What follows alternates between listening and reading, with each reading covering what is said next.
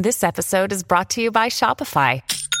Forget the frustration of picking commerce platforms when you switch your business to Shopify, the global commerce platform that supercharges your selling wherever you sell. With Shopify, you'll harness the same intuitive features, trusted apps, and powerful analytics used by the world's leading brands. Sign up today for your $1 per month trial period at shopify.com/tech, all lowercase. That's shopify.com/tech.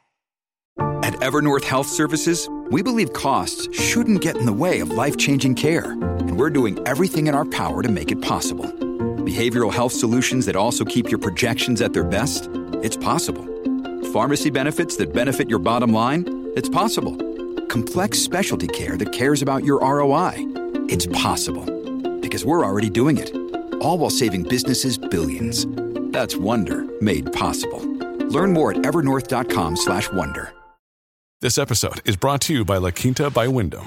Your work can take you all over the place, like Texas. You've never been, but it's going to be great because you're staying at La Quinta by Wyndham. Their free Bright Side breakfast will give you energy for the day ahead. And after, you can unwind using their free high-speed Wi-Fi. Tonight, La Quinta. Tomorrow, you shine.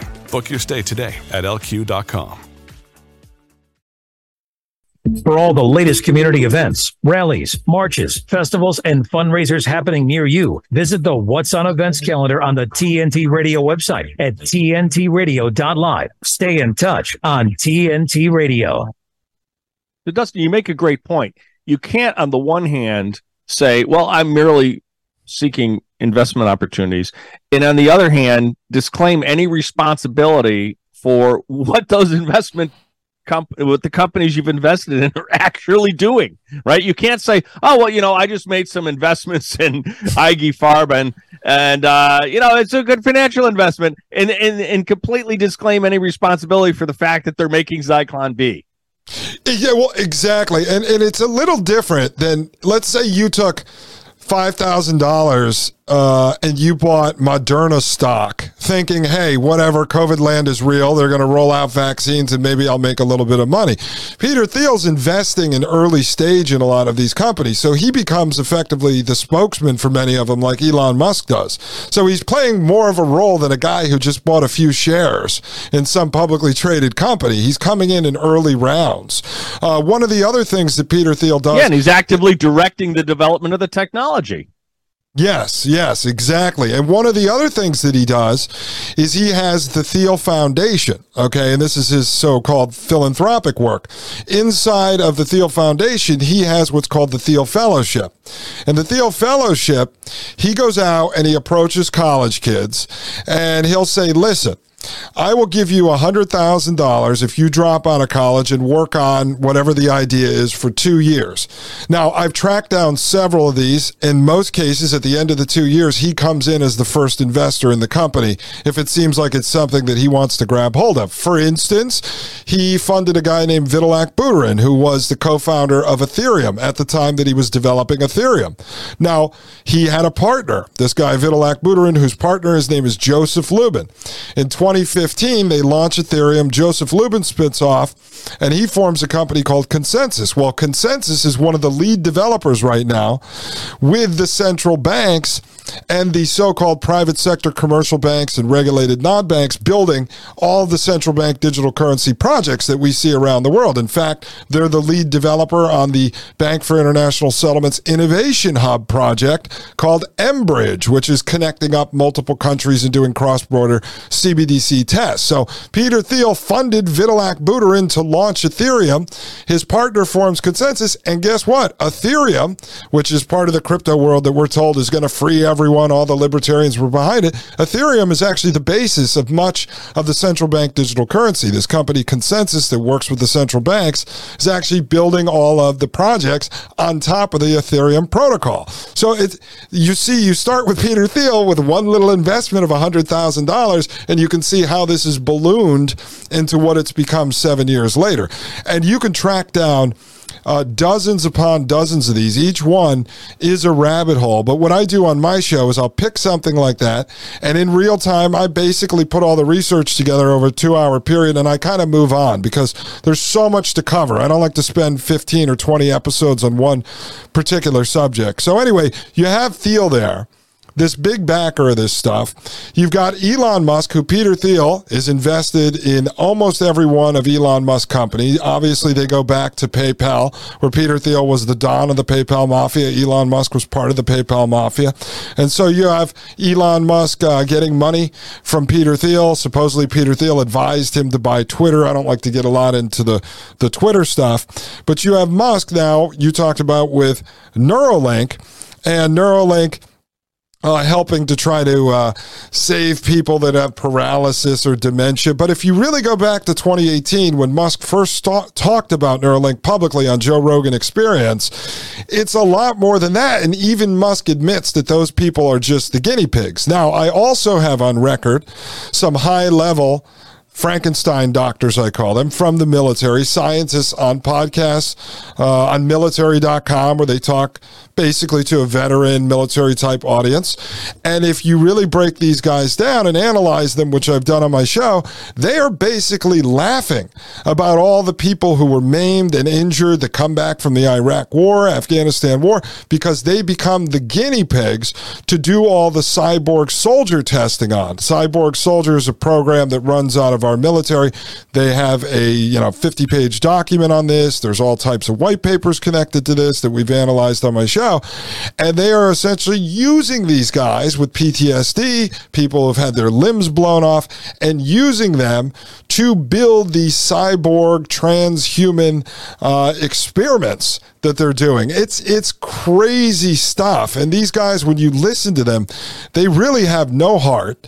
And they are telling you that these folks are the guinea pigs. The ultimate goal is to create sort of a cyborg. And if you actually look at the true definitions of transhumanism means transitional human. It's from transitioning out of being human, and their ultimate goal, and this is from their school of thought, it's their words, not mine, is post-human.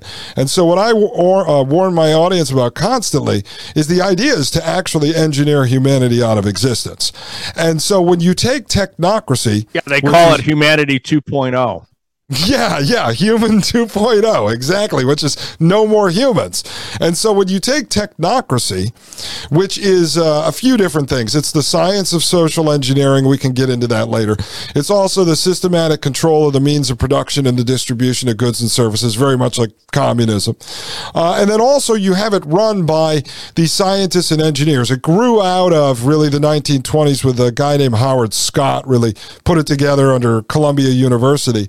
But their whole idea is that the scientists and engineers end up controlling all of society because they're the smartest people. They should be the elite class. They were responsible for the problems we had coming out of the industrial boom because the machines started putting people out of work, similar to what we see today with artificial intelligence. But I always warn the audience, if you let engineers be in charge of engineering humanity, they will eventually engineer humanity out of existence because we will never be perfect in the eyes of the engineer. The engineer will continue to find problems. So for instance, we want Timothy on the battlefield to be able to lift 1,000 pounds. Okay, let's cut off his arms and give him bionic arms. Well, wait a second, his shoulders can't bear the weight of the bionic arms. Okay, let's genetically modify him so he has stronger shoulders. And you can see this is where we're going with this. We were deemed to be inefficient. Metal Gear Solid wasn't just a video game. Yeah. Right? Well, Metal Gear Solid came out 20 years ago, folks, and it was a video game where they put nanobots in the bloodstream to create these super soldiers, and the nanobots could detect what was needed, whether you needed to stanch some blood from a blood wound or what the soldier needed. And basically what it was conditioning the next generation to accept the concept. Right. And what's the nanobots in the bloodstream comes from Ray Kurzweil. Ray Kurzweil wanted to give himself, the guy's taking vitamin injections. This all goes back 25 years, 30 years, but vitamin injections and everything else to keep himself healthy enough till he reached this point in which he could inject nanobots into his body and it would repair his body until we could reach the point in which he could upload his consciousness. And then once he does that, his dream was to be able to beam his mind back into a new biological body or a non-biological body like an Iron Man suit. people would say, oh, it sounds crazy, but these aren't, I mean, it's not my words. Timothy just told you. He knew of Ray Kurzweil years ago. These are their words. These are their dreams. And then when you actually look at the companies that our government is funding, that the so-called private sector guys who are usually all connected back to the government, if you do enough research on them, they're getting money from In-Q-Tel, which is the CIA's venture firm. You can start to see it's all very real. They're actually doing it. Technologically, I believe that they could achieve a lot of this, maybe not to the level that they think they can at this point, but if you actually look at the technology, it can all be done. I mean, do I necessarily believe you can upload a consciousness to a cloud? No, I broke down the companies that are doing it because I think the one thing that these guys always miss on, and I don't really push organized religion on my show, but the one piece that these guys miss on constantly is the soul. And I think that's really what upsets these Frankenstein doctors, these technocrats, these transhumanists. They're not really a creator. They want to be God, but they're not God. If they were God, they'd snap their fingers and all this would be done. They are really hijackers. They're pirates. They're hackers, and they're thieves. That's basically what they are. Everything they do is about hijacking the human, about modifying DNA, about putting a chip in your head to be able to control. They even call it hacking. They even say that they're hacking humanity. They call it, on the street level, they call it biohacking. If you listen to Yuval Noah Harari, the king philosopher to the fourth industrial revolution in the World Economic Forum, he comes right out and says it. You know, you are a hackable animal. You are a useless human. You have no spirit. You have no soul. You have no free will. Those days are over. That is what these guys say. They claim that those who control the data will be the gods of the new era. We know you better than you know yourself. I mean, this all comes from these folks at the top. Now, I say to people in my regular life who don't listen to this stuff, they aren't interested or they can't comprehend it, they'll say, oh, that guy's crazy. Well, Yuval Noah Harari may be crazy, but he's standing in front of a room of the most powerful people in the world, the top politicians, the bureaucrats, the professors, the CEOs, the trade association leaders, and he says that. And he doesn't get dragged out behind the dumpster after his speech and beaten to death with a notebook. No, I mean, he's up there telling people they have no spirit, they have no soul, they have no free will. Well, doesn't that apply to the billionaires he's speaking to as well as the peasants that he's talking about? I mean, it's crazy when you watch this stuff, but you always have to put it into context. Like, who is he actually speaking to? He's not speaking to me or you. He's speaking to a room of the most powerful people on earth, and he's allowed to get away with it, which tells you that they obviously agree with what he's saying because there's no pushback. And as far as they agree, and they think that they're exempt from his critique, right? The elites always think they're exempt from the critique, and that they're going to be the ones that survive. Yes, that's 100% true. And if you listen to the way he frames a lot of stuff, I think what happens on social media when these clips are chopped up and you see a 60-second clip of Yuval Harari and people put it to creepy music, what happens is it turns it into like a sci-fi movie, and I think it actually does disservice to what really goes on. So on my show, I'll take his whole speech or a whole WEF panel discussion and break the whole thing down and analyze it from start to finish because I want people to see none of this is being taken out of context. This is actually what they're saying. But yeah, they believe they're exempt, but when you listen to him, a lot of what he talks about is he's warning the elites, and he's saying a lot of times, this is what can be done, and if we don't push forward and use this immediately against the peasants, then it can be used against us. So he's actually telling them, he's warning them that this stuff can be turned against them. I mean, it's all very interesting. And this idea of transhumanism, as I said, a lot of it connects back to the eugenics era. I know some people have studied that, but if you go back to the progressive era, early 1900s, late 1800s, this idea when we were chemically castrating people here, sterilizing people here, locking them in asylums. Interesting fact, in some of the research I was doing, I don't think most people even understand this. The whole idea The original idea of minimum wage came from the progressive era economists, these eugenicists, and its whole purpose was to drive certain people out of the workforce that then they could deem to be what they called unemployable, which moved them into a category called unfit, which then moved them into a category called feeble-minded, which lined them up to go to an asylum and or be castrated. It's like, that's where minimum wage actually came from. Yeah, that's where minimum wage came from. None of this is from good. And what you just mentioned actually comes from 18-year-old Mary Shelley in 1806. We'll get to that after the break. You're listening to The Reckoning on TNT Radio. Today's News Talk Radio, TNT. So Mary Wollstonecraft Shelley, wife of poet and philosopher Percy Bysshe Shelley, was the daughter of political philosopher William Godwin and the philosopher and women's rights advocate Mary Wollstonecraft. Well, on a dark and stormy night, she and her husband, Percy Shelley, and two others had a contest to see who could write the best horror story. and she actually won the contest with her story of the modern Prometheus, which people will know better as Frankenstein. So this whole idea of creating humanity, of hacking humanity, humanity 2.0, human 2.0, it goes back, folks, over 200 years. This is not a new impulse that we have.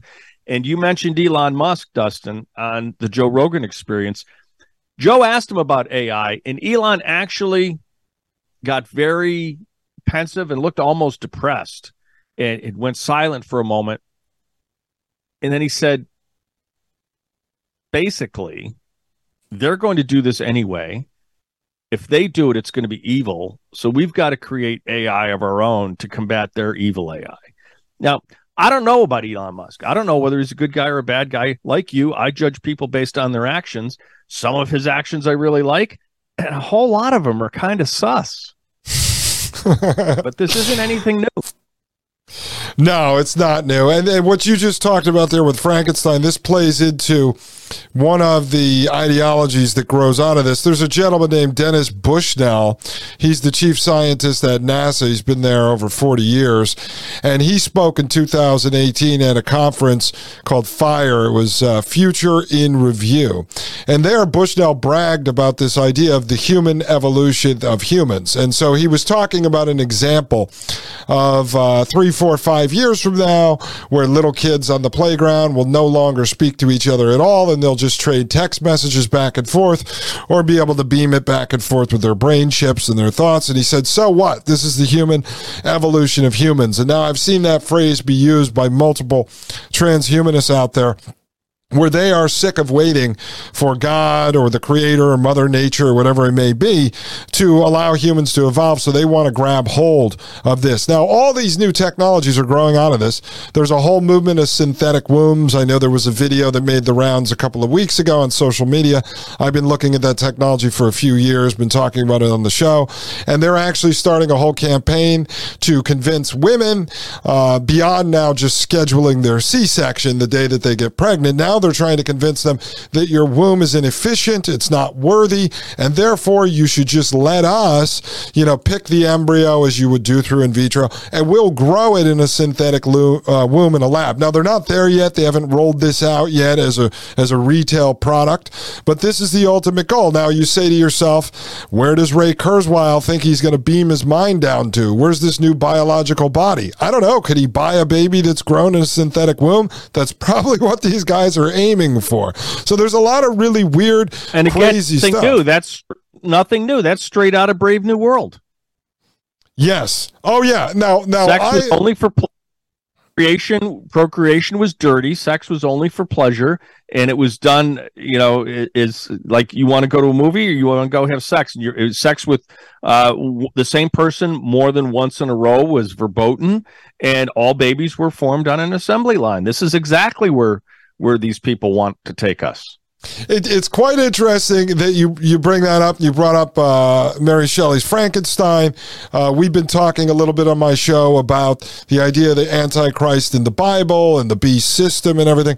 And I keep posing the question to some of my guests, does life imitate art or does art imitate life? Were these books written as, sort of predictive programming, or is it revelation of method where they have to tell you their methods? Or did somebody read this? We looked at it as a warning. They said, wow, this is a blueprint. I mean, it's quite interesting. We were talking about the Bible, for instance, and I had said to one of my guests who's been studying theology for over 40 years, I said, well, did God write that because he predicted this was going to happen? Or were there certain people that are actually reading the Bible and trying to bring that stuff to life? I mean, I don't know. I just asked the questions. But to me, there's just so much out there right now. I've got about 120 episodes into my show, so over 250 hours of research that I've shared publicly on these topics. And this stuff all connects into a larger picture of what's going on, as I mentioned, with the World Economic Forum and the Fourth Industrial Revolution, which is really this bridge period between the Third Industrial Era and the Fourth Industrial Era. A lot of this stuff comes to fruition in 2030. More of it comes into fruition in 2050. But this all has to do with the technocratic work structure that we've been developing with gig work. You and I, who have to log online to do our show, we make money, let's say, on ad revenue, which has been a model for a long time. But again, we're at the whim of the technocrats. They can turn off your show anytime they want. They could turn me off anytime they want. I was partnered with... They have turned off my previous shows. Oh yeah, I mean, I've lost Twitter accounts. You used to come on the Douglas Ducote show. They had turned off Douglas Ducote's ad revenue when I was producing for him. Mike Moore, who owns Pain.tv, where I'm located, Spotify turned off his ads a couple of months ago. He's in a lawsuit now, and it's not just the content creators; it's people that are working in the gig industry, whether it be Instacart, which is grocery delivery.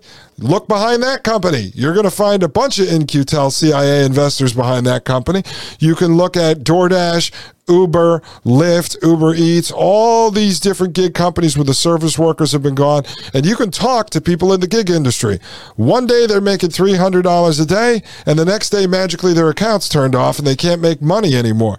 So look at the creatives who have been driven towards Fiverr.com, or they sell their goods on Etsy, or people that used to do flea markets and yard sales that are driven into Facebook Marketplace, Craigslist, eBay, things like that.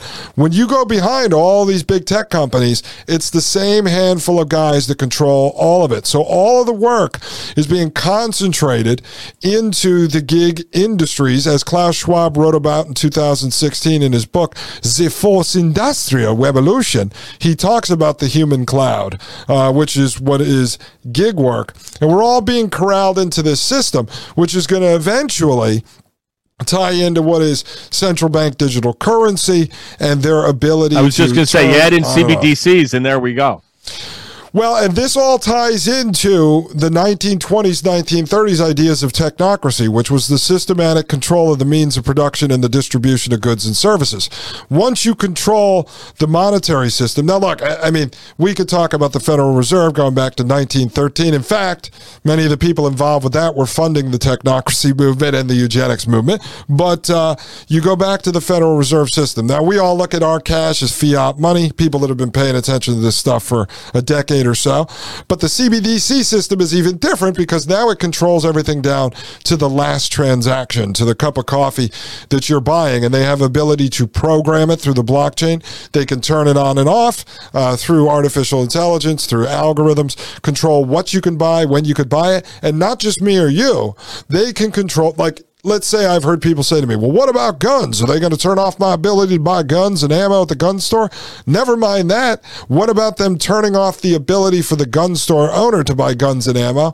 What about them turning off the ability for the manufacturer of the ammo to buy the raw materials needed to actually produce the ammunition? So you can go all the way up the supply chain, and it can all be affected along the way. And this is what this system of technocracy is going going to allow. And once you control the distribution of the goods and services and the means of production, I mean, you have a stranglehold around the entire world. I mean, this is where they're going. They talk openly about it. Now, I've had guests on, they're in finance and stuff, and we've had open conversations, and we've all been reviewing the thousands of pages of documents and reviewing all the white papers on this and the panel discussions. Now, it's a matter of when it's going to come. Can they get away with it? Are they going to get 190 countries on board with this all at one time?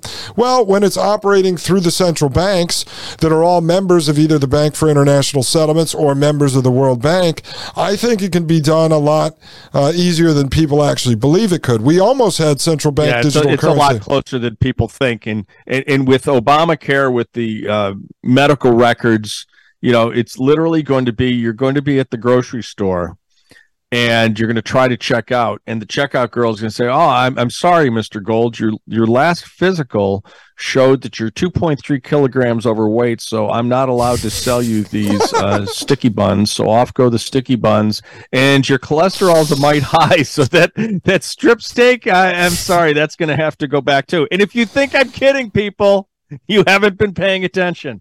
No, that's now, just quickly right. Because we're going to keep you on through the second hour because I've got so much more I want to talk to you about. But for people listening on all of the podcast platforms, Apple Podcasts, Podbean, Spotify, etc., listening to the podcast episodes, how can they find your show? It's the Dustin Gold Standard, and that's on all the different podcast platforms, and then the ad-free video version of that show is over at pain.tv/gold. pain.tv/gold. This is great. I'm so excited to have you on because we're of a like mind on this stuff, and there's so much more to dig into. And I want to keep talking about the spiritual aspect of this, okay? Because I really do look at this as Satan's revenge, right? This is the devil's last attempt. He was cast out of heaven because he wanted to be on par with God, right? So if you're believing in this story, he was thrown out of heaven along with 1/3 of the angels in heaven because he sought equality with God. And he's the father of lies. He's the deceiver. He's all these names. And he's been whispering in humanity's ear for millennia that we too are gods, that we too can be equal to God, going back to Adam and Eve in the garden. Right? No, he doesn't want you to know as much as he does. Of course you can eat that fruit. It's not going to kill you. Go ahead, take a bite. Right? And that's what this transhumanism movement is really all about. It's equating humanity with the divine. It's making gods of ourselves, but it's a false promise because all it is digital slavery. I'm Timothy Shea. This is The Reckoning. You're listening to TNT Radio.